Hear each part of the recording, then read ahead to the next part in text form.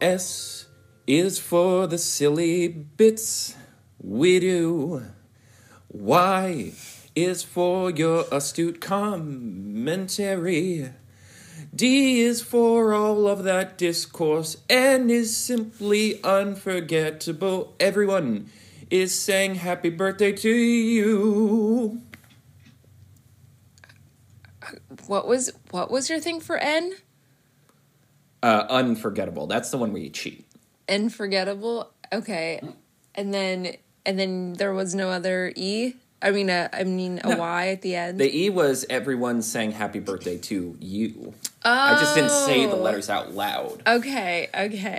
Thank you. Incidentally, very much. as I was that wasn't bad. I had the first half. Yeah, I had the first half locked in, and then the second half, I'm like, I'm just gonna wing this and let it just go where it needs to go. Incidentally, while I was figuring this out, do you remember? I wish I knew which episode of Bob's Burgers it was. But the little pesto kid is doing Joey Pesto is, but it's all the same word, or like working its way to the same thing. I forget what it was, but yeah, every single letter was like the same ending, like it had the same sentence. Right, it's the same sentence, and I just don't with remember a what different it was, word. but yeah, that's like a bit on Bob's Burgers. Right, which I'm like that. Like we say, this represents the comedy stylings of this very often, but like if you want a sense of like the sort of not creativity of the entire Bob's Burgers universe, it's kind of that. Right, exactly. Welcome to the Disney Desk, everyone. Carter here. And I'm Sydney. And we are ending Sydney's Girl Boss Month, her birthday month, with a bang, because today, ladies and gentlemen, February 22nd, is her official, actual birthday. Woo! Happy birthday. Thank you. I am getting older. Yes. You know, as we get older, we pause and reflect on what really matters. Disney live-action movies from the 1990s. And silly children's things that we can talk about in audio format. Exactly, yeah. This one was voted on by the patrons, but I'm pretty sure, because, like, we get a vote. I'm pretty sure this is what I used my vote on also. Right. Because this is one of my all-time favorite movies ever. This may be the movie, even more than Rodgers and Hammerstein's Cinderella. Well, the Cinderella one was, like, I was a very young kid when I was watching that on repeat. When I got a little bit older, to like when I was around 10, 11, 12, like, was when I was watching this on constant repeat. Right. Yes, I was in a similar boat because, you know, in another episode of Carter's Got a Sister. But also, like, this project in particular feels like a tweener in terms of, like, we grew up in, like, the peak of, like, the blue pink aisle stuff, but this felt like a tweener because it's like, yes, it stars, it's about a lady, or it's about a young girl, and it's about romance, but it is very, like, I don't know, it's about schemes and mischief and mayhem. It's got, like, somehow this movie toes the line between, like, earnest and deeply romantic, like it toes the line between being an earnest romance and also, like, a 90s, like, kid with a scheme. Right. Movie. It is actually a little shocking that there is no scene where someone gets hit in the ding-dong and has an extremely dramatic, like, ooh! That is only because it is mostly That's women. That's gotta hurt. Yeah, right. right. Yeah, that would have no effect. Right. To quote Peggy Hill, as you can see clearly, Bobby, I have no penis. Right. As he tries to kick her in the groin. Right. I also think it's another one because it's like a remake of a classic film that kind of just like makes it a for everyone thing. Like if Wizard of Oz came out today, people would be like, "Oh, this woke movie with a female lead," but because it's like an austere classic, everyone gets to watch it. Exactly. Yeah, and this was, you know, it's so amazing because the original. Did we mention that we're watching Parent Trap? Did we say the title? I was going to see how long we could like dance around it. I mean, it's in the title, but I think it's very funny to just not say what you're doing for as long as possible and just make the audience progressively more annoyed. Right. We love annoying our audience, especially during Girl Boss Geek Month, Gaslight. Yeah, all of it. It's all the of energy we're going for. Right. But like, you know, the original Parent Trap, not to dive right into today's topic, you know, had like a bona fide child star, Haley Mills, in it. And she was like the it girl of her time. And that's sort of like that's sort of exactly what the progression would be for Lindsay Lohan after this. And I always forget that this is the first time she's like seen on screen. I sincerely did not know. This was literally her first performance. Introduction. And I'm like, kind of everything. Which is like remarkable. It kind of puts, right. It kind of puts her meteoric rise and subsequent into like context. Public fall. It makes it 100% sense. Because like if you come out on the scene this strong, there's only one way for this to go. Exactly. Yeah. And I mean, I'm going to say, I'd started doing, like, research for this, and I genuinely forgot there was a version of this before. And I forgot they did this exact same thing with Freaky Friday. It is kind of wild that Disney, on top of all, like, a company so, especially now, pigeonholed by, like, IP and brands, quietly has, like, 3 or 4 quote-unquote franchises that are just, like, let's take a classic book or a classic story idea and just remake it every, like, 3 decades with whoever the new star is. Right. Because they've been trying to make another 30,000 Leagues Under the Sea. They just keep abandoning it, giving up on it. Yeah. Yes. I also did not know this book is from the 1940s, and famously the guy who wrote it was trying to make it into a screenplay for years, but the fascist government of Germany kept saying no. Don't you just hate that? Yeah, that'll get him. That'll get you every time. Yes, but as you can tell, we have a lot of energy, and we have a lot to talk about on this celebratory day. Right. But first, it is time for another Internet Minute. So, for this week's Internet Minute, we just kind of had one topic, sort of a debate topic. Sid, I don't know how familiar you are with the film critic Chris Stuckman. I've never heard that name before in my life. He is kind of, like, he's been kind of on the YouTube scene for quite a while now. I haven't watched a lot of his content, but I am familiar with it. And you are familiar with the film Madame Web, right? Yes. Mm-hmm. Sony's latest foray into the Sony Spider-Man Marvel Universe, or SMOOC, or whatever they end up calling it. I hope they call it that. Or sumac, I don't know. Schmook. It makes a good tea.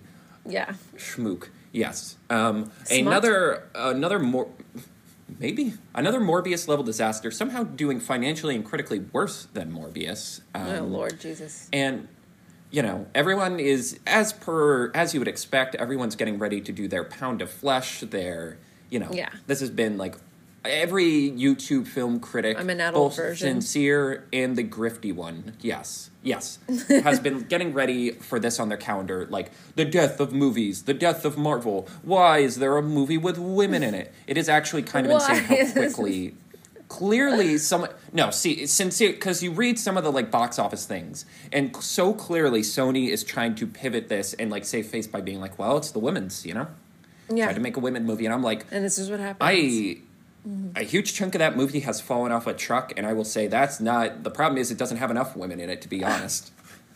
The marketing is very misleading on how much spider-womening there is. Oh, my God. Like, if you want to do kind of like a mid, sort of like trashy slasher thriller version of Spider-Man with all the Spider-Women, I'm like, hell yeah, that's way better. Like... If that's how you sell people in this weird dinky-dunk universe where you can't actually have Spider-Man, I'm like, all right, I can buy into that. Right. Like, sort of have it like a sort of 70s, like, girls kicking ass vibe. Right. I'm like, hell yeah. But it is not that. It is not much of anything, honestly. It is studio notes. It's but not anywho. Like because to me, I've been perceiving it as like, is it sort of buddy cop-ish? No, that's the problem. It's nothing. It's kind of no genres. So the idea is... Dakota Johnson is Madame Web. Her mom studied spiders in the Amazon. That's how they connect all of this. Of course. She gets precognition powers and sees that these 3 women are going to become Spider Women, and this one guy, Ezekiel, is out to murk them because he's like trying to preempt destiny, basically. So she's got to be like, you guys got to come with me. And you think they become Spider-Women halfway through the movie? No, it's literally one, like, flash-forward scene where you see them all in the costume. And I'm like, those were real costumes on set. Why did you waste that much money on it? This is, like, the classic you CGI it. Right. Like, these look like the most expensive thing in the movie, and they're on for 2 seconds. Right. Anywho, yeah, it's kind of nothing. It's like, honestly, my biggest takeaway is like, my God, we really need another Final Destination movie. Because, like, the precognition death stuff, I'm like, God, it's insane. Like, we reboot these horror franchises all the time, and no one's wanted to do Final Destination. It's so weird. That was so huge for, like, a decade, and no one's touched it. Right. There hasn't been a good fucking Jason movie since the 80s, and we're still making them. Right. But I digress. The actual point of this is Chris Stuckman, in what would have been his usual review slot, instead did a video just talking about, and here's his exact quote, "Since I do try to keep it mostly about film celebration on this channel, having seen the film, I'm going to tell you this is not a review of Madame Web. I'm not about bashing filmmakers or artists. I know how hard it is to make a movie, but I do not know how hard it is to make a movie in the studio system." And yeah, basically he just punted the ball. Right? It is. And people lost their goddamn minds. His fans are angry. Other critics are angry. Like, there's a lot of critics who... I don't know. There's a lot of different approaches. Angry Joe, who's a guy I've liked, he's not perfect, but he's done some good stuff, and he's usually on the right side of things, responded, "Chris, I have to say this, man, after being a follower and subscriber of yours for as long as I can remember. Never feel bad about or straight out refuse to criticize something harshly when a piece of media deserves it. The second you do that, you are no longer a viewer. And that's not bashing Madame Web. That's telling it like it is, and you need to continue to do that to maintain credibility." There is this sense that he, like, owes it to us, that he's, like, owes it to his fans to bash this movie. And some people, I don't know. I guess I am on two sides of the fence about this. Because on one hand, there has been a lot of discourse lately about how, like, I don't know if you saw that clip of Tina Fey coming at other filmmakers and getting yelled at about it. Like, no. There is this, like, discourse of, like, if we're not allowed to criticize other people's art, then how are we ever going to progress? Yeah. Like, I do think that's fair. Like, we shouldn't deflect we shouldn't deflect opportunities to criticize just because, like, we understand how hard it is. Chris Stuckman made his own feature-length film. He understands how hard it is, but again, it's like, well, other people criticize. Everyone should be criticizing things because that's how the art form evolves. Mm-hmm. But on the other hand, why for this fucking movie? Like, again, there's nothing, because, like, someone made the point of, like, well, criticism helps people improve. Nothing is going to improve from this situation. Look, we've talked about this before, but basically the reason why these movies exist is because to, like, get out of bankruptcy in the 70s and 80s, Marvel sold the rights to a lot of their most important characters, including Spider-Man, to the Sony Pictures Corporation. And as a result, basically how they get to keep these rights away from Marvel is they are contractually required to make a movie every, like, I don't remember how many years it is, but it's like a set amount of years there has to be a Spider-Man picture in theaters. Okay. So they basically have to do it to keep the rights. Like, this is their way of, even if we stop making movies with Marvel, like, even if we stop making the Tom Holland movies with Marvel, we have a way to keep these rights. Mm-hmm. Like, these movies have no... I don't doubt that a lot of the people who sign on to this, a lot of the directors, a lot of the writers, even the actors, although it really does seem like they're getting tricked into these movies, because the way Dakota Johnson talks, it really sounds like she thought this was the MCU. Right. I actually kind of thought it was the MCU until more recently. Right. I guess that's a problem with doing multiverse stuff, is that you can hide behind a veil of plausible deniability where you're like, maybe. And do general audiences know the difference? Like, I do feel bad for Marvel.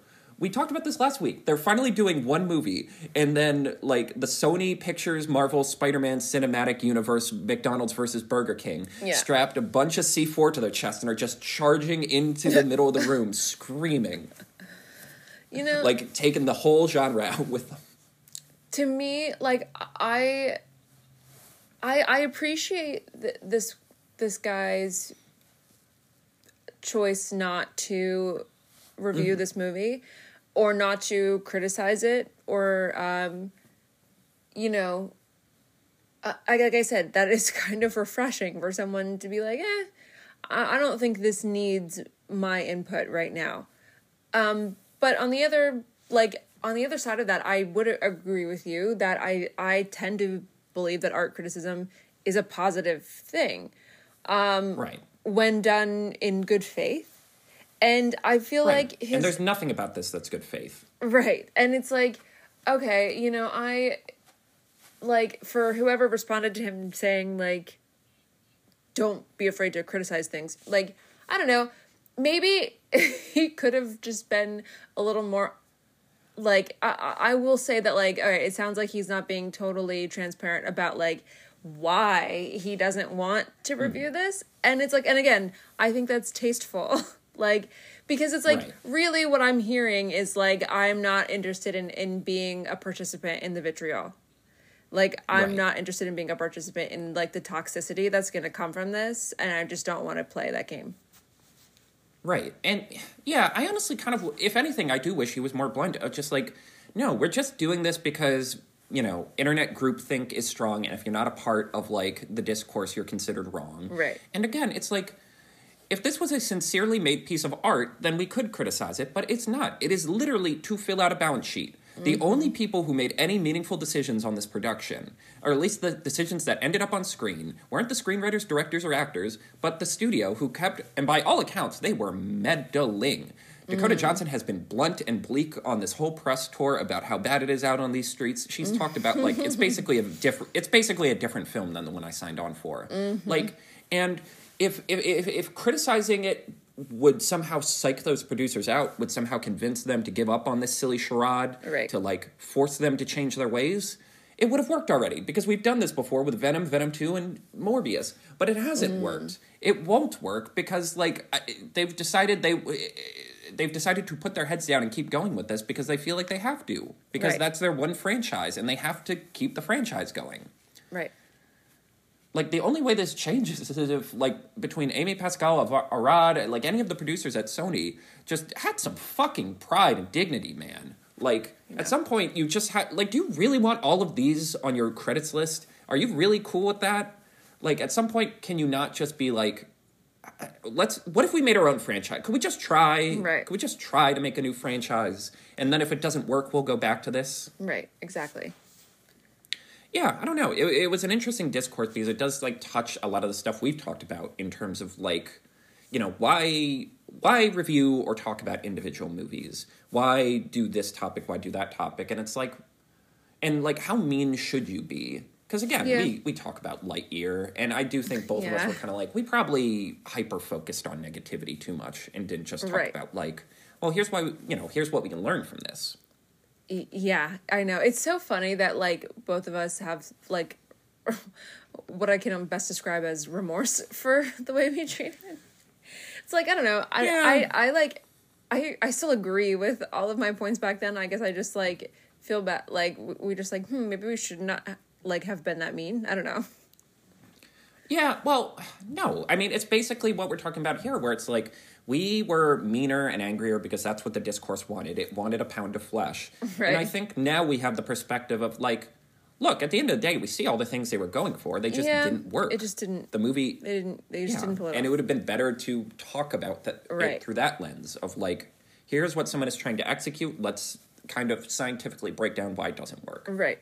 Exactly. Yeah.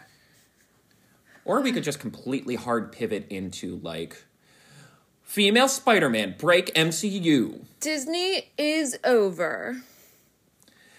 Mickey Mouse Even on the thumbnail, looking not pissed. About Disney. Not even a little bit. That fucking South Park episode where Cartman is Kathleen Kennedy for some reason. Oh my god. I'm not explaining that to you. I'm not interested. I would hang up this call if you began to. And now back to your regular scheduled programming. Okay, here we are in Napa Valley, California / London, England / some summer camp in what looks like upstate New York. I don't know. Yeah, some third place, and then, like, I honestly, that would be one of my big points is, like, God, this movie covers a lot of ground. Why does she go to a summer camp in America? Well, that's interesting. Like, this, when I was watching this, like, it reminded me a lot of, like, my own summer camp days, which it makes me so nostalgic for, like, this movie really makes me so nostalgic for my, like, Girl Scout days and my summer camp days. I've told you about, like, that I, went to summer camp, like, sleepaway camp for years, right? Right. You meant, well, I knew you were a Girl Scout, and I kind of intuited from there you did the sleepaway camps. Well, the sleepaway camps were separate, but like my sleepaway camp, it was an arts camp. It was in New Jersey, and it was international. Like people came from all over the world to go to camp, like to, be like both campers and counselors. Like, so that's a thing. But also, like, you have to remember that, like, in Europe, their school years look different. They don't really, like, do summer break the way that we do. So in a lot of countries, so they don't, I don't think they really have, like, summer camp. Right. I did get, the one note I did get from all this is apparently they do have, like, sort of summer camp in the UK, but it's basically like military boot camp. Okay, like, you only send your kid there if you either hate them or it's like you need to straighten them out. Yeah, you're not teach them the proper ways of the kingdom. Exactly. Like, they're in the US, it's like, oh, learn how to make friendship bracelets. Right. It is wild because I never went to sleepaway camp. I just went to like a day camp at one of the elementary schools, and this does make you it makes you nostalgic for a thing you never even had because it's such a distinct vision and smell and color. Yeah. Like, and so radically different than the rest of this movie. It is kind of wild. This is like two movies basically in terms of like tempo and tone. Okay, wait. That's something that I wanted to talk about in this episode today of like, I love this movie, and, like, why does it feel like there are multiple points where the movie could very much be over? Like, it's we use the word episodic a lot on this show to mean, like, okay, we have a lot of, like, vignettes of, like, here's a full, like, kind of, here's a full little arc of a story, and then here's another full little arc of a story. And it's like... It is very vignette-y, it is very episodic, and yet somehow they all, like, blend together really seamlessly. Yeah, because the opening is so perfectly fairy tale. It ingrains that... Anytime you hear that song now, I just think of this boat and the wine and the fireworks and the kissing and the photo. And that we end on the photo where we actually see them. I think the fact that we have this image in our head the entire movie, we got to get back to this, I think just allows everything to stay stitched together. Nancy Meyer, like, whom I love, I want to talk about her more, but, yes. Like, just found a way to, like, reverse engineer a story. And usually that kind of doesn't work. Like, usually it doesn't, like, and we've talked about this before, films that, like, tell you the answer from the beginning, and then... like, struggled to, like, give you something to care about, or, like, and it's not that she exactly gives you the answer in the beginning, but, like, you get a small little story in the beginning, and then they reverse and then, boom, we're at a summer camp with this little girl, and, like, they slowly build the story, like, back up from that framework that they created with this boat scene on the Queen Elizabeth. So... it is so funny you used the phrase "give us the answer" because I was thinking comparing this to Anastasia, just like we do know the answer, but we follow the characters figure it out the characters figure it out at a pace that's satisfying and exciting, and like the main tension works the entire movie because we know what we're building up to. We're building up to this again, especially because it is a legacy film, like it is a remake. That adds another layer of, like, we already know what this is. Like, we know that this is about a story about, like, twin girls. Like, we know, we kind and of... like, parent, the titular parent trap. Parent trap, yes, exactly. But, and, like, yeah, so it's, like, on some level, the audience kind of, like, knows what this is.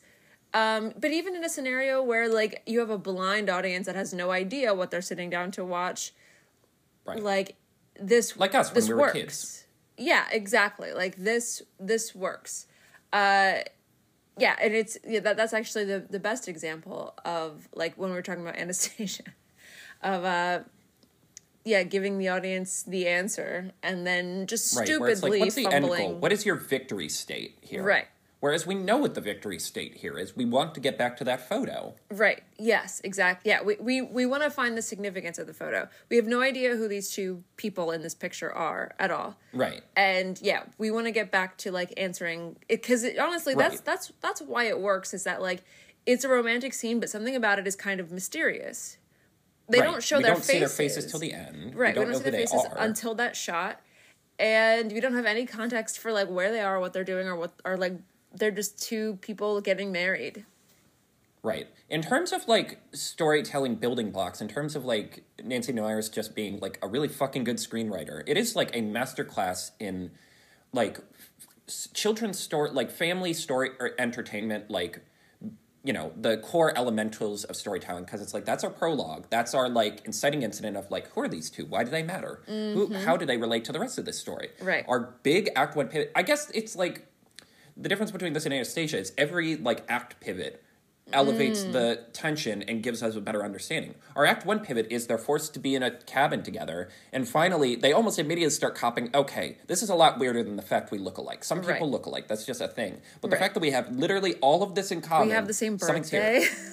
Yeah, then the photos match up, and that's our Act 1 pivot where we're like, oh, that's what the photo is. Right. And then Act 2 is the entire parent trap. And then we finally see them reunited and have this, like, fun little tension between all of these romantic pairings. Act 3 pivot is basically everything after they're in California, and the tension is just like, all right, but will they get back together? And then they do, and our epilogue is another set of photos. Another and you're wedding. like, oh, so this is perfectly structured. You get it. Fantastic. Yeah. It is, like, yeah, you're right. The word for that is just, like, satisfying. Like, they're just perfect puzzle pieces that just slide perfectly into the right spots. Yes, and you feel smart as you're figuring it out. And you're excited as the characters are figuring it out. Right, exactly. And, like, every beat is so, like, choreographed that both you and the characters feel rewarded for experiencing it.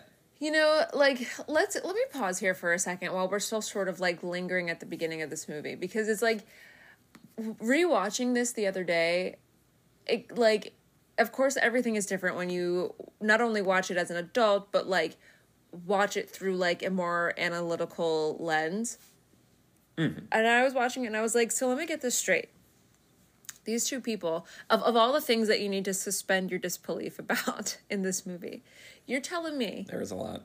Then there's a laundry list of things that you're going to have to just sign up to and roll with it. This is the classic historical, wait a minute, what the fuck? Yeah. It only makes sense that this was a German book written in, like, 1940, where it's like, yes, such a ridiculous thing could only happen in, like, the countryside of Germany as the reign of fascism is upon us. You're telling me that these two people met on this boat. They met. Yes. Because she hates flying. And then That's an important note. Married on the same boat, like, during the same trip.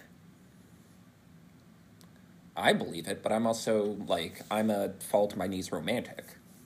Well, see, I like that they lean into that, because I like that the tension with their romance isn't, because they talk about it, it's like, why didn't it work? And it's like, well, because we were both young and we were impressionable. And it was... And both of us had fiery probably passion. A mistake. Yeah, like, this was a crazy thing that we did. And it's kind of one of the thing I love is, like, the two dates they go on once they get back together is, like, a very kitschy, like the actual parent chap, this, like, attempt to recreate the night they first met. It's, like, cute and they like it, but it's not really clicking for them. But they're not, But then when they have, when they have this adult date where they're just, like, going through his wine cellar and he's like, yeah, I kept this. And she does appreciate, like, oh, this was real. This wasn't just, like, a fling that resulted in this chaotic situation. Like, I like their emotional arc is just, like not being they can't be kids anymore. They have to be adults and have like this adult, like, you have to go, if you want someone, you have to go get them. If you want this to work, you have to make it work. You have to, like, overcome the, you know, you can't just chalk this up as a youthful mistake. You have to appreciate, no, you love this person. Oh God! And maybe not try to sell a divorce lawyer on. So we're not going to tell them they're twins. We're going to do this objectively cruel thing. Right. That's another, like, add that to the list of, like, suspend your disbelief. What the fuck is this? This has to be like something about this seems like a human rights violation. Yeah, no divorce lawyer would let them go through with this. Right. No family court judge is gonna go for this at all. Like. Yeah, unless I guess it depends what court. Maybe they did it through British court, where it's crooked and well. What is British court like biblical, where they're like, "Well, cut the baby in half" or something? Like I don't. I don't know. That's again, movies make emotional sense, not literal sense. Right, exactly. And the emotions in this movie work because all the actors are good and it's like, romantic and it's well written. This is the best example of like a movie that I am totally willing to throw logic out the window for. Like this again, makes emotional sense. I don't need this to make logical sense, but it's fun to actually like attempt to apply a little bit of logic to it, to be like, okay, but actually, like, what are these people doing? Yeah, it's honest trailers, not cinema sins, where you're poking fun at it, but you outright state you love it. Right, exactly. Where instead of being snooty, like, well, actually. Well, yeah.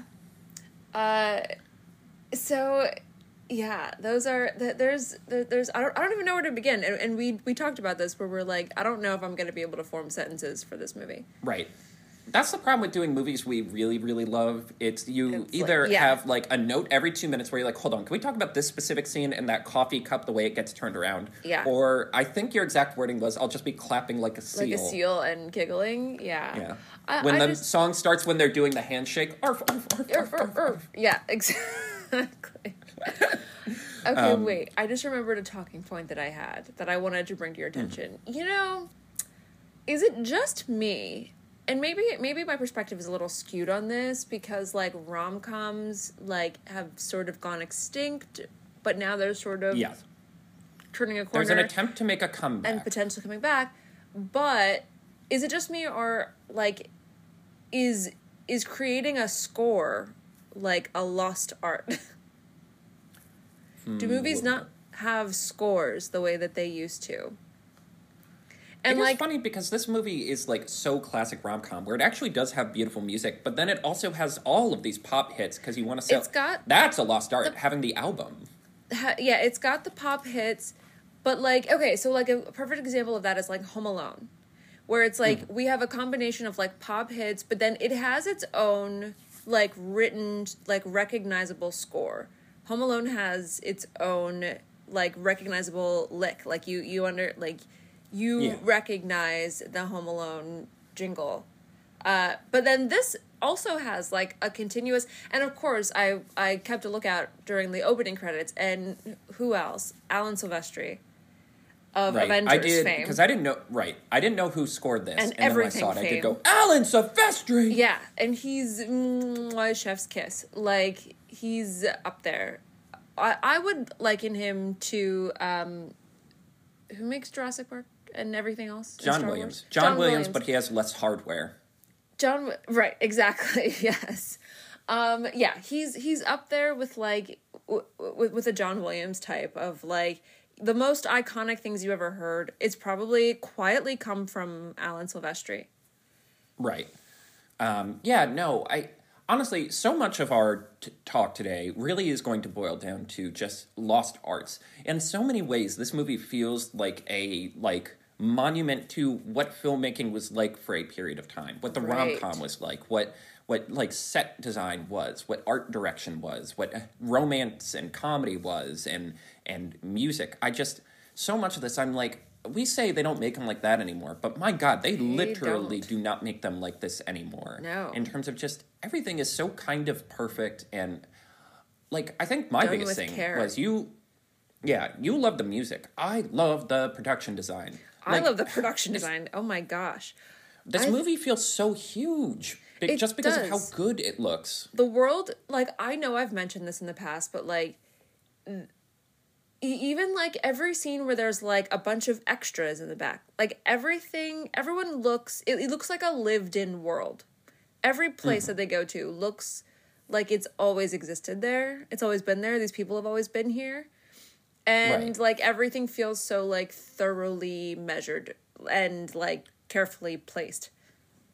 Right. And because like one of the things I really appreciate is like, you know, in the age of like blue screen, in the age of volume, it's like you can make anywhere.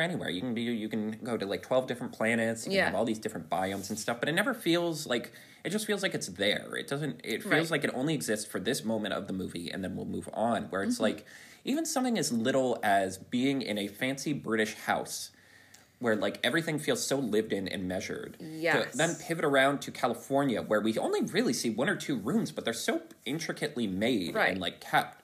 I'm like, God, this truly is a globe-trotting epic. Somebody lives there, yeah. Even the hotel, which is truly just a means to an end, because we have to get them into like a third place, so they can meet on neutral ground. Right. Like, again, I'm just like, oh yeah, this is the the hotel. You know, this place is the hotel. Everyone knows this hotel. Everyone knows the hotel. Everyone. Yeah. Yes.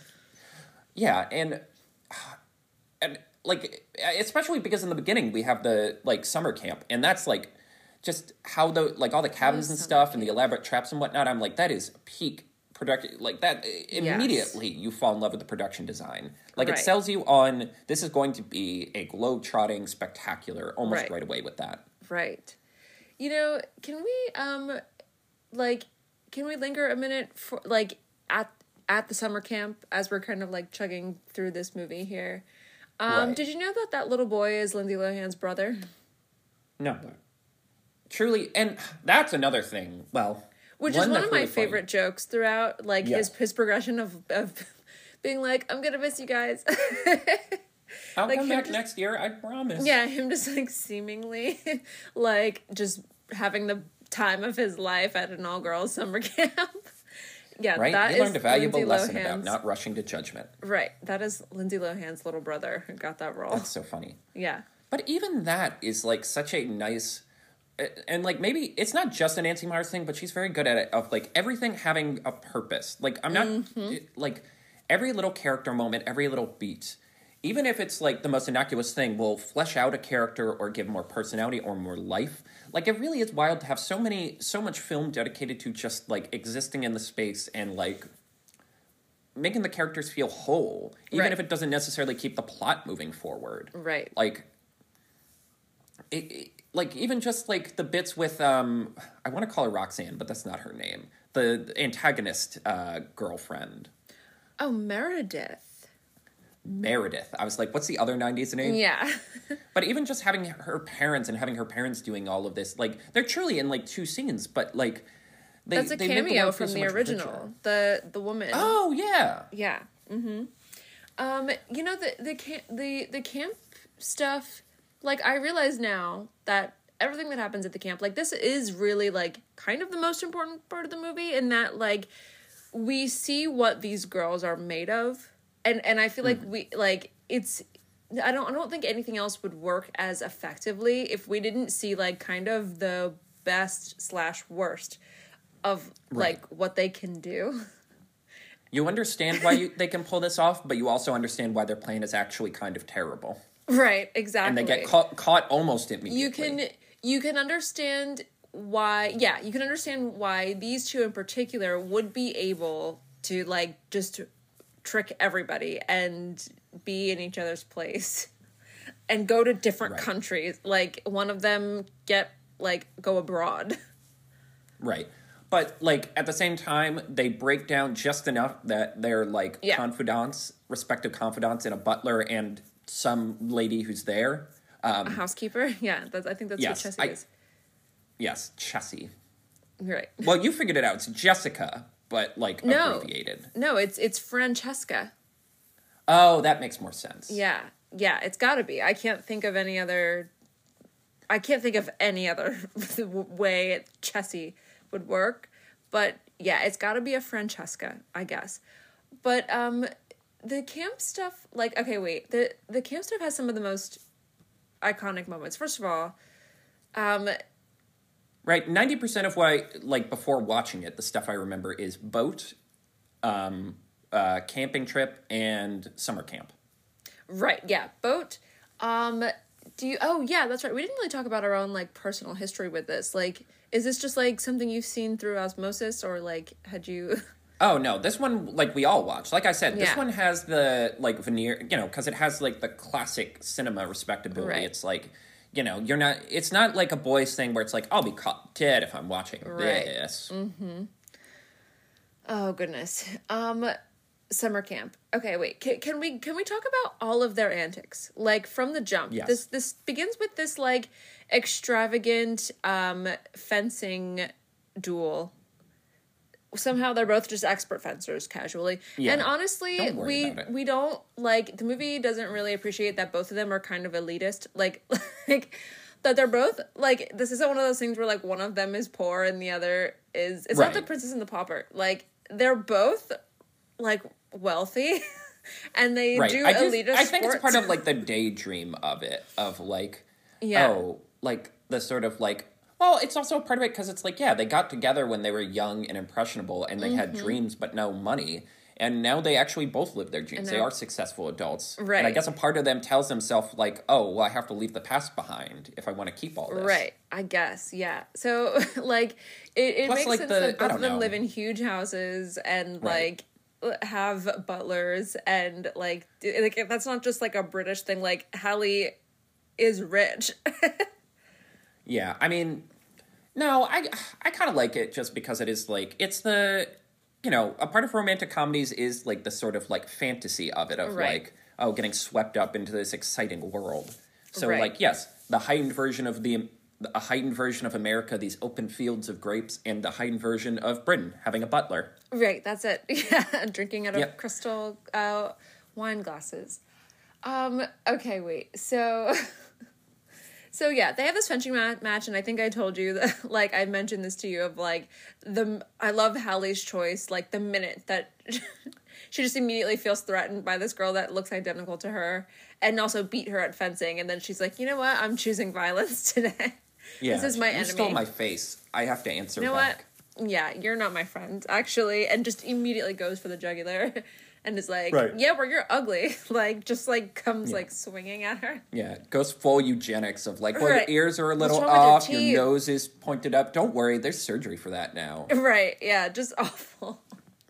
Your nose bone might cave in, but that's okay. I think the next time they meet is the poker match, which is, like, again, these are the two most interesting little girls.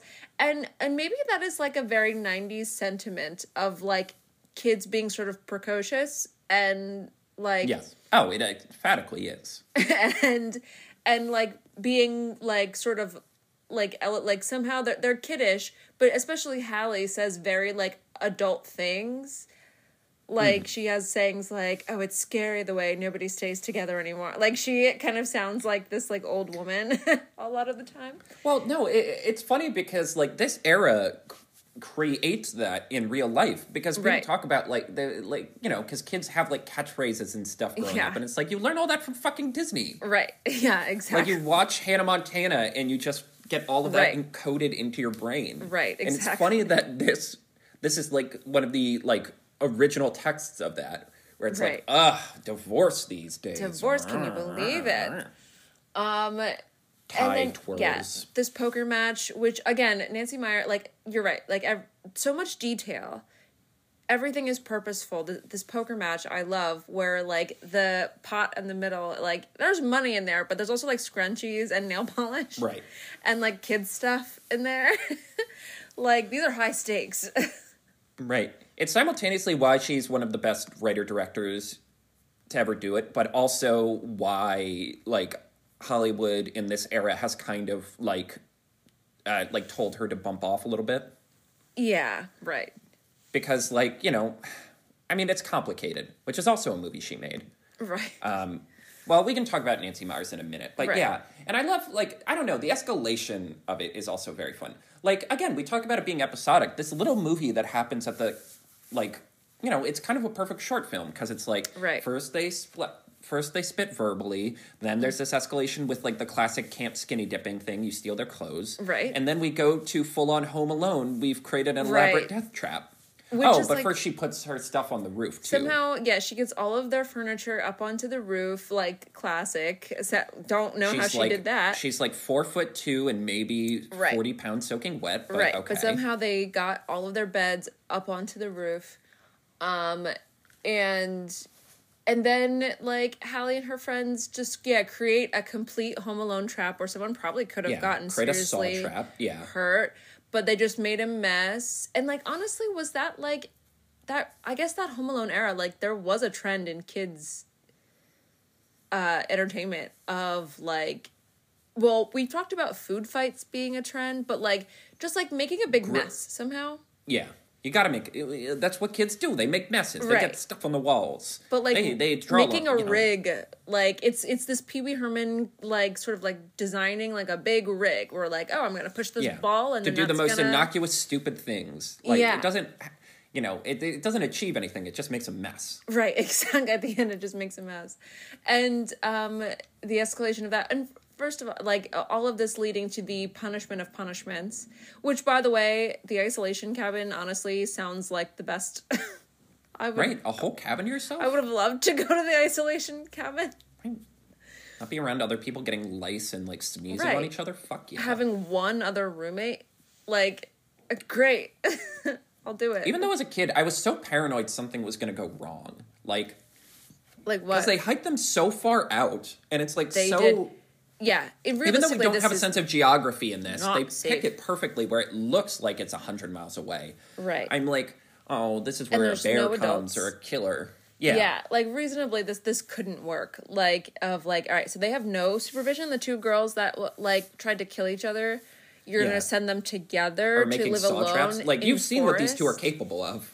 Right, and now you're going to isolate them together away from where nobody can hear them scream. No, nobody did hear her scream because she got her ears pierced out there. Nobody saw. That scene is ingrained. I don't know why that scene was ingrained in my head, but just the way it's cut and shot is just so quintessential, like, 90s kid film. It's so perfect. Of you see it go in for half a second, then we just cut to their, like, expressions. Right. And then cut out. Both of them just screaming. Like, this scene, I was like, poor Annie. Like, she had first the haircut. She got all of her hair chopped off. And then suddenly, now we're sticking needles in her ear. Like, that's crazy. She did not hold that light up enough. She's getting very sick. Right. And I love her. Like, I love how, like, I mean, and, like, the point is they have loving families. So her mom isn't going to freak out. Like, what the fuck? What did you do? Fuck? Yeah. No, she just comes home and they're like, oh, your ears are pierced. But she doesn't. Wow. Yeah. It's a new look for you. Yeah, they're like, okay. Yeah. When realistically, like, they say, like, as a side note here, like, Hallie's like, well, I can't go to summer camp with pierced ears and come home without them. And I'm like, you could. Yeah, you could just bank on them not noticing. Piercings close all the time. But anyway, that's logical. But also, like, yeah, I don't know, man. Just bank on, like, getting them back together really fast. Right, yeah, really, really fast. Yeah, but that gets us to, like, I don't know, and, like, I don't know how prominent or if these characters were in the 60s version, but I just do love both the butler and Chessie are just, like, they're so perfect. They're exactly what the movie needs. Mm-hmm. Like, I love that, like, the people who figure it out first are, like side people. They have this grandfather. Again, it's like classic musical, like, it's like romantic theater where it's like you have the serious romance and then you have the silly romance. But the silly romance in this is also kind of hot as hell. I'm like, I see why both of these people see in each other. Right. And also they're, like, sweet and sincere. I did say, of all the scenes that got me, like, we talked, like, this movie made us cry. The scene where Chessie figures it out, how it's shot, how it's executed, of just, like, her being like, okay, something is really up here. Like, something about it takes you do feel like it, like, it sort of, I don't know, like, this is movie magic, where it's like, if you shoot something right, and the right lighting is right, and everyone commits. Lighting, it can kind of, like, transport you, and you do, especially when she starts saying, like, what did she say, like, 8 pounds, 11 ounces. Like, she starts, like, rattling off, like, her measurements at birth, and you're like, oh, that's right, she would have been there. Right. It's so, like, again, rom-com, both in equal measure, beautiful, mwah. Yeah. And just the moment where she's like, no, it can't be that. And she goes, oh, like Hallie. And she just goes, you know about Hallie? And I'm like... and it's like, you know why that's effective is because it even though it's this big secret, it's like in these adult lives, the other girl was always, like, in their mind. I think that's what makes it so effective. Like, when Chessie's like, oh, it's almost as if, like, she makes that comment under her breath. To think that, like, she might miss that little girl, or that has been thinking about her and wondering, you know, what where she is in the world right. or what she's doing. And right. And when we talk about suspension, like, because they don't have report, like, for all they know, Hallie and her mom died. Like, for all they know, right. like, who knows? And I think that's, and like, we talk about suspension of disbelief, and that is why, like, you know, you just let yourself get fluttered away into this romance, because it's like, that sort of, that burden, that weight of knowing that there's this other girl out there, and these two, it's why they're in this plot and why they're so important to the plot. Like, the emotional weight this has on both of them, and like their excitedness at helping when they should objectively get fired for scheming with children. But like, it works because it's like, if this is weighing on them this much, imagine how heavy it is on Nick and Liz. And, like, yeah, it's destiny. All of this is, like, the universe it acknowledges this gravitational pull, and it's going to shove all of these pieces together, whether it makes sense or not. And that's how you get into a situation where two girls who look exactly the same end up at a summer camp. And by sheer cosmic coincidence, one has a mom, one has a dad, and they both have a torn-up photo of the other. Right. Can we, speaking of Nick and Liz, like, I really only want to talk about Natasha Richardson, because I'm watching this back and I'm like, you know, I think I'm falling in love with this woman. Like, she is, like, you want to talk about, like, the halo effect, which, like, is when someone sort of looks like an angel from heaven. She somehow is the most radiant, like, I don't know. I don't even have the words, but like the most beautiful thing on screen. And they give her this, like, she's got this 90s Princess Diana haircut, which helps. Like, her sort of look. It's so 90s. It's so 90s. I immediately went, Princess Diana? Yeah, it looks like Princess Diana. Like, and I guess that was, like, that's probably exactly what they were going for in terms of, like, all right, what British figure do Americans jive with? Right. And also, like... Yeah. And, like, you're getting at something, another thing of, like, we don't do this anymore. There's so much discourse about, like, God, there's no more movie stars. And one of the problems is, like, people don't know how to shoot around movie stars anymore. They don't know how to, like, sell. You have to sell an audience on the idea that this person is important. Like, the reference everyone makes is, like, the movie Stagecoach. When you first see John Wayne, like, whipping a lever-action rifle into place, you're like, where has this guy been all this time? Holy shit, I want to see what his movie was like. And that basically made one of the most iconic careers in Hollywood. And, like, yeah, the minute you see her come down the stairs with the haircut and everything and the halo effect, you're just like, oh, they gotta get these, they gotta get this the has Parent to Trap. work. Right. Yeah. Again, I'm not leaving this theater until it works.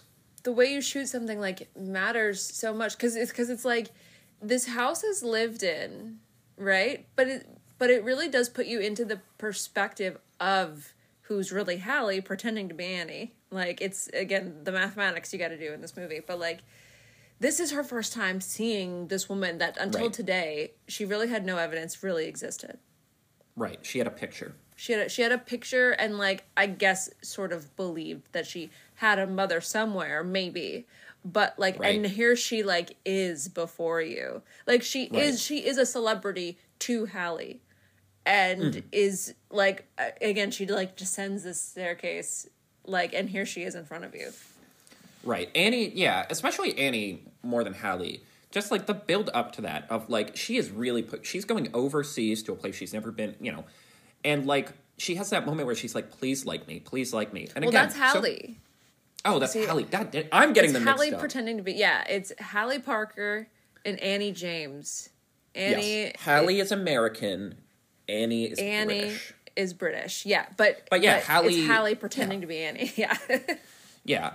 Hallie being thrown into the situation and having her mom come down the freaking stairs. You know, she's been with this butler. Like, she doesn't even visit her... Like, her mom doesn't even come to get her at the airport, and there's just this, like, moment of, like, is this gonna work?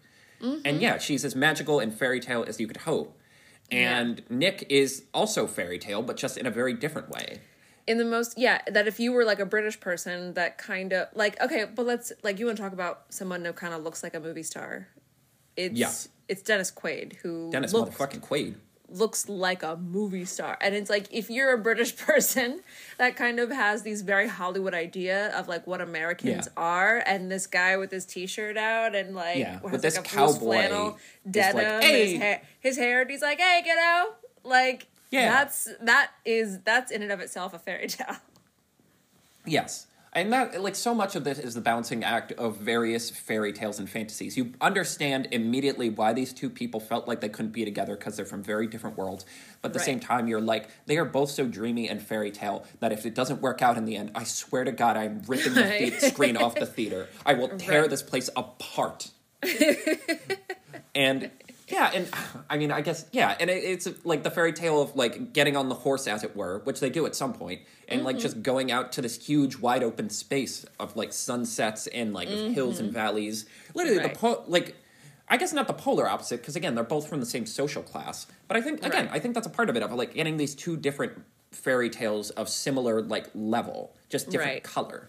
Right. And then Meredith fucking Blake shows up and is trying to ruin it for everyone. Blake, one of my favorite villains, and honestly, like, I've been seeing girls dress like her for Halloween. That's, like, a goal for me, like her as a Halloween costume. Yes, but they do, like, the stick thing and like, putting on her, like, her camping outfit. That one, I don't want the mountain lion. Like, it's... Okay, so this actress, her name's Elaine Hendricks, and she is a remarkable woman. Today, she, like... her career is devoted to, like, animal welfare and, like, homeless pets in the United States. Like you know, if you're ever But this Twitter, movie made me think she was evil. She's quite the opposite, but she still, to this day, does engage with fans on Twitter, saying things like, I'll send you brats to Timbuktu. She like, stays in character on Twitter a lot of the time. That's with fans. fucking awesome. But, yeah, she... Like, you want to talk about commitment. To be the character that, like, gets the pie in the face, essentially. Like, even though there's many pies in this movie that get tossed around, like, but, like, to have it be on you and, like, you're supposed to be also, like, the sexy one. Yeah. That you... Again, it's an escalation of Roxanne from Good Burger, because it's, like, you don't get beat up as much, necessarily. But my God, you got to earn making out with Dennis Quaid. You're earning this. Exactly. Yeah. Meredith Blake, I love her because, again, she is perfect 90s villain. I guess I have a lot of different thoughts about her. Because on one hand, this signaled an era, there's, like, two different eras of romantic comedy. The one where it's, like, the previous relationship just doesn't work out. Like a Sleepless in Seattle, where it's like, look, we're fine together, we're great, but I love someone else. You know, I realized my true love is someone else, so sorry. Like, you know, the soon-to-be ex doesn't have to be, like, evil or super flawed. They just have to be not right the for love. And then we have, like, the later era where it's like, no, to make this work, you have to make the soon-to-be ex the most horrific asshole who's ever lived. The most famous example being Wedding Crashers, where Bradley Cooper is, like surly, he's drunk, he's stampy, and even though the romantic lead's dad straight up is like, I just want you to be happy, she's still going along with it, and it's like, what the fuck is wrong with you? Why are you not acknowledging any of these red flags, my guy? Right.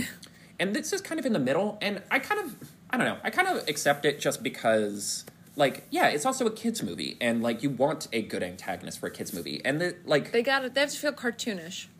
Yeah, and it works because, again, like, it can't be as easy as getting them together in the same room and working it out. There has to be some kind of struggle. There has to be some kind of other perspective, and I do love, like, as cruel, like, if Meredith even just played her card, like, 2% more chill, right. Like, literally, if she didn't drop the nukes at the first gigantic prank, she probably would have gotten away with all of this. Right. You know what I can also appreciate? Like, I actually appreciate that Meredith and Elizabeth aren't exactly opposites. Like, they're different. There's an age gap. And, like, they have different intentions, and obviously one seems like an angel from heaven, and the other is, like, Satan, I guess. Yeah. But they're not... It's not, like, the blonde-brunette dynamic. We're not, like... They're not exactly different women. In fact, they have something in common, and that's revealed later, like, which is being that, like, Meredith wants, like, Elizabeth to design a wedding... Like, she's a fan... Yeah, I love that detail, and that's, like, how you avoid the Wedding Crashers thing. That's how you add, like, nuance. Yeah. And, again, there's so much fucking nuance in this children's movie for children. Yes, that yes. only like 30 minutes ago had Lindsay Lohan creating a saw trap that ends in chocolate sauce getting all over the camp counselor. But, Right. like, yeah, just the nuance of, like, yeah, they are kind of different. Like, one version is an immature thing of what Dennis Quaid thought his relationship was, and one is the real thing, which is now, like, matured and more, like, Yeah. sincere and, like, felt. Right. Like, they kind of look similar. Someone pointed out, I love the detail that Meredith looks at her receipt to see, like, how much she's tipping and then see her name, and that's what triggers it. Like, they're never direct antagonists. Like, Right. Meredith is obviously a bit put out by the fact that her fiance's ex is here now, but she's not going to, like, start a war over it. Yeah. She's starting a war over these kids terrorizing her. Right. And you know what? Like, there's something, like, I don't want to use the word redeemable about Meredith, but, like, what makes her sort of palatable is that, like, she does maintain, like, a level of maturity throughout, even up to the point where, like, they're about to go on this camping trip. And she very calmly just expresses, like, hey, look, I kind of don't like this. Right. Like, she does not, like, she's not angry yet. She's not jumping down anybody's throat, but she's very calmly, like an adult, being like, so, I just found out that, like, you're going here on the camping trip with my fiance and the kids, and, like, I'm kind of not comfortable with that. Like, I actually kind of appreciate that level of, like, maturity. Right, yeah. And, like, again, like, she is, like, the immaturity doesn't come through till the very end where, like, upon being pressed by these kids, getting sucked into the parent trap herself, she fucking explodes. Right, as anybody would. Right. And, like, yeah, and that's what makes, you know, of course he's going to pick his kids. Oh, yeah, why would he not? And, you know, I think what is so amazing, like, one of my favorite little scenes is, like, they convince Meredith to come on the trip. She gets in her getup and packs up, and Liz is like, bye, y'all. and immediately Nick just sees right through that. Like, he immediately is like, what are you doing? Like, right. Like, he immediately clocks that, like, his daughters are exactly like her, and that she is just as conniving. Right.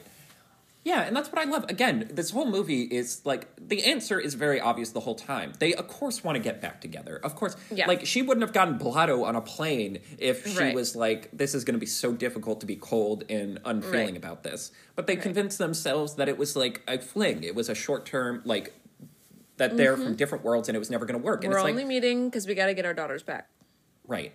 And even, like, and at the end of the movie when she's like, oh, so I guess we're going to have lives in two different countries, we're going to do this and do that, and it's like, well, because you love each other and you're going to make it work, and that's what love is. Yeah, right. And that's what, basically, the whole movie is just that final step of, like, being like, yeah, well, love conquers all, so we're going to figure this out. We're not going to run from it anymore. We're not going to separate two children at birth. We're not going to P.L. Travers this. We're not going to P.L. Travers this. Right. Don't remind me. Yes. How have we not talked? Well, God, well, while we're on the romance of it all, like, again, I made a joke earlier. This movie is caliente, to put it bluntly. And that, more than anything, is a thing I miss from filmmaking. Just, like, romance and sensuality and, like, steaminess, where it's like, let's not dance around the fact that a part of why this is working is because they're all hot and all attracted to each other. Yeah, and even Meredith, who is personified as, like, the Jezebel, as, like, the temptress, you're like, well, I get it. The end of the world. It would be the end of the world. I it would see just the be appeal. kind of the end. Yeah, I'm human here. But, like, it's so funny that, like, Gen Z has gone so aggro about, like, too many sex scenes, too much sex in movies. And I'm like, we are in the most chaste, like, sexless mainstream cinema scene the world has ever seen. That the fact that the fact that Oppenheimer had, like, 2 seconds of Florence Pugh's breasts and, like, a little bit of sex was this, like, scandal is a testament to how, like, far off we've gotten. Where I'm just like, let movie stars be attractive and, like, let sparks fly. I fucking love Chessie and the butler's relationship, Martin. Yes. Like, that, it is literally just pure, like, literally, the first time they meet, he is in a tiny Speedo where it's just all out. And that everything you need to know about the relationship is that where I'm like, yep, I get it. Go get it. Yeah. Oh, my goodness. I forget about that part, that he, even Liz is like, oh my God, like, when he first comes out, like, what are you doing? Right. And that's, like, the one fun little culture clash, one of the few little culture clash things we get in this that I love. It's just like, yeah, he's from Europe. What do you expect? Right. Where before that, he's wearing, like, the leather jacket and the sunglasses. He's clearly like, I'm going to be a greaser. He's like, I'm going to be an American. Yeah. Yeah. Hey. Daddy-o. This is America. The jukebox. Yeah. See, this is why we need to have recordings of this, because I'm committed. Exactly. How have we not talked about Lindsay Lohan yet, almost an hour into this? I don't know. Let's give her flowers. You know, we mentioned at the beginning, this is her introductory role to what would be like a string of, like, really good children and teen movies that she would be in her youth. And this is why, I mean, I would be so curious to, like, know more details about the audition process for this, but it's like, to, you know, yes, okay, the task, she was tasked here, this is her first acting, like, probably not her first acting job of her life, but, like, this is her first, like, feature film, and she's got to be two different characters and, like, learn an accent. Right. Yeah, it truly is, like, in terms of, like, star-making roles, in terms of, like, what we were just talking about, like, how you sell someone on a movie star. Like, Disney did the work here to immediately sell you on Lindsay Lohan, the next big thing in filmmaking. Is a star. She's adorable. Look at what she can do. She's barely, what is she, 14? Not even. I don't think she was that old in this. I think she was, like, 11, 12. And even just listening to her, like, I watched the behind-the-scenes thing you have on Disney Plus, and just listening to her talk about, like, the process of doing the different characters, I'm like, oh, I can see why immediately they're like, oh, this girl has it. Right, yeah.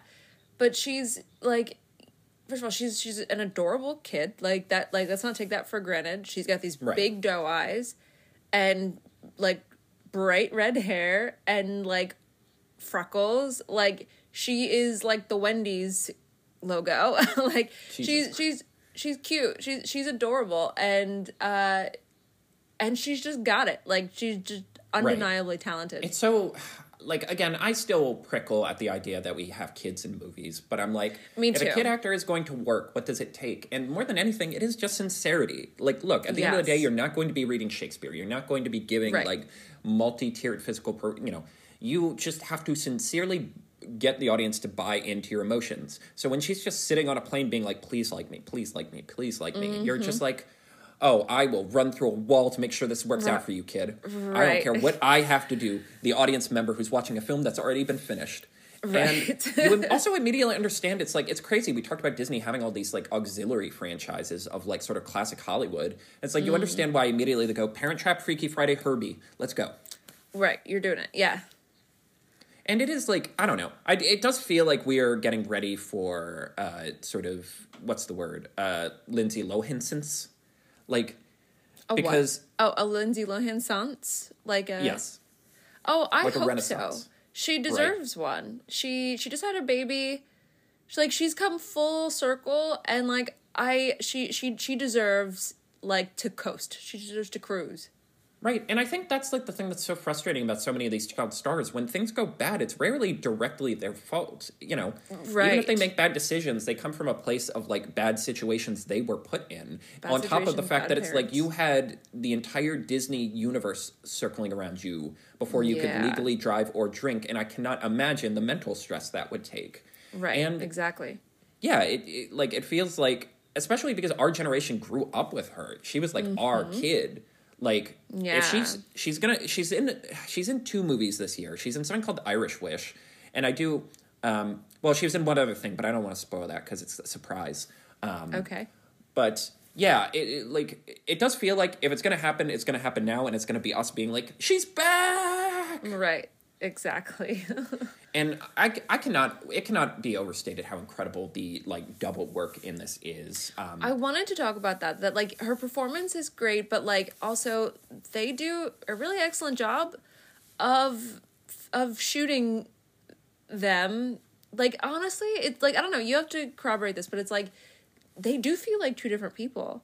And I think they use lighting and sort of, like, angles to kind of make them, even at the shots where they're both face on, because we have a lot of, like, body double work where it's, like, it's the back of some other little girl's head, which is fine. But, like, at the parts where they're both facing the camera, it's, like, even, like, that scene where they're checking out of the hotel and the two of them come down to, like, be like, guess what, parents? We're not going anywhere. Like, I noticed that they kind of, like, there's a height difference. Mm-hmm. They made one of them slightly taller than the other. Right. And they even sort of lit them slightly differently, like, to almost give their, like, or they're sort of colored differently. Like, they kind of made them look like two different people, if you didn't know any better. Yeah, it is incredible work. Like, because a lot of it is just the traditional, like, oh, we'll have a body double here, and then we'll cut back and forth.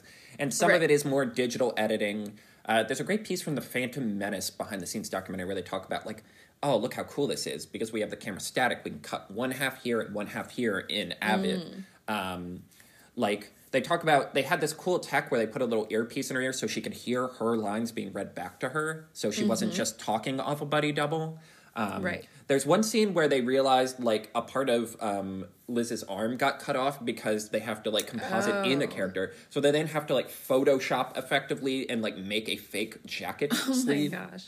Wow. Just the amount of work here is extraordinary. Like, even, like, and this, you know, there's a history of movies like this. Like, I guess there's so much more, as much as I love The Social Network, it is a little less magical when it's just incredible facial technology. Like, that movie had Armie Hammer, who weirdly just disappeared off the face of the earth after that. Didn't do anything or was never talked about ever again. Didn't do anything. I don't know whatever happened to the old Armie Hammer twins. Yeah, weird. Well, no, that's what's wild. They had a guy who looked just like him standing in, who was fully under the impression that he was just going to be in the movie. And then they digitally grafted a face onto him. And I'm like, if there's one person I don't want to see as twins, it's Armie Hammer. Yes. But I guess, like, my point is, it's as incredible as that technology is and how it's innovative, there's something so magical about, like, the Hollywood magic of this, of, like, how do we make this work? What is the blue-collar solution to this white-collar problem? And, like, you know, there's a lot of, like, clean shots, but then there's that shot where they both cheekily pop behind a tree, look around a tree, and I sincerely am like, what? How the fuck? How the fuck did you do that? How did you do that? There is no way you did that. Like, that has to be, like, the most magical thing anyone's ever done on film, because I'm like, I don't know how you cut around that. I don't know how you edit that in. Yeah, especially since they're out in nature. Like, it's not like they're behind, like, a flat background. Like, they're behind they have a textured environment. Yes, and, like, that's one of those things where you're just, like, Hollywood magic. Right. Which, again, is, like, I guess getting back to Nancy Meyers, it's, like, it disappoints me that she hasn't gotten a lot of chances to direct in the modern era, because it's like she is a purveyor of Hollywood magic. She like, and because the rom-com is Hollywood magic of, like, selling you on whirlwind romances and, like, big overwhelming emotions and like decadent, you know, living the most decadent version of your life. And it's frustrating because, like, this movie went extinct because, you know, for a number of reasons. Like, why these movies are so great is why she doesn't work again, because she is, like, pedantic and, like, she gets so in the weeds about every little detail. Studios, when they started to pivot to, like, just big swings, were like, we don't want to deal with this. This isn't worth the squeeze. Why do this when we can just make 4, like, blockbuster movies and maybe one of them will make $1 billion? Right. It is funny, they basically, the Hollywood studio process basically just adopted the Sixers trust the process mantle, where it's like, you know, let's just make as much slop as we can. And if one of it hits, we kind of don't know what we're doing. We just need one of these to be a home run. If we get one Joel Embiid, it justifies all the Markelle Fultz, Ben Simmons, Joel Okafors, and Zaire Smiths, even though he almost died. But yeah, and it's so frustrating because this is what we mean when we're like, they don't make them like this anymore. This, like, immaculate piece of filmmaking, this immaculate piece of Hollywood. Like, there should be she should be making a movie every other year, which she was doing for a while, and then they finally just pulled the plug, and it sucks. Right. Yeah, and with that, Sydney's birthday month is officially at an end. How do you feel, Sydney? I feel like I blinked and it just like went by so fast, but that's the nature of February. You know? Even in a leap year. Even in a leap year, one extra day and it's still not enough. But that's okay, you know. Today is my birthday, which is so perfect that the last episode fell directly on my birthday. Like, what better way, you know? But I had so much fun. And, you know, we keep like repeating ourselves with this, but it's like, you know, I feel like you learned a lot about me. I feel like I learned a lot about myself. Things that I didn't put together, you know, about my own taste, my own history with things that I have, like, loved watching my entire life. And I'm, like, really happy to be sharing them with you this month. Yeah. I mean, honestly, it really does make you appreciate a person's taste or, like, understand a person by the things they grew up with, by the formative media. And, like, so much of your persona, so much of your demeanor makes so much sense when it's like, we really are doing classic Hollywood stuff. Like, they don't make them like that anymore. Show-stopping Hollywood with a capital H sort of films, movies, and also Daria. That's true. Yeah, that is true. We have been saying that a lot lately. The last few episodes have all kind of been in that vein of like, wow, this is Hollywood. This is Hollywood, baby. Yeah. And I wouldn't have it any other way. Amen. Me too. And until February 2025 rolls around and we finally find some kind of copy of the movie Life Size, so we can also do that. Right. Right, we forgot to mention that was one of the plans. Another Lindsay Lohan hit. At some point, you just have to have a whole banner that's all Disney hits, or all Lindsay Lohan hits Disney. Right, exactly. One day we'll get there. But until that happens during the Lindsay Sance, I'm Carter. And I'm Sydney. And happy birthday, Sid. Thank you. The Disney Desk is brought to you by Carter and Sydney. Follow us on Twitter @DisneyDesk for the latest updates about the show. Want more of the most magical podcast on Earth? The Disney Desk is now on Patreon. For exclusive weekly bonus content from us, go to patreon.com/DisneyDesk and become a patron for as little as $3 a month. Thank you.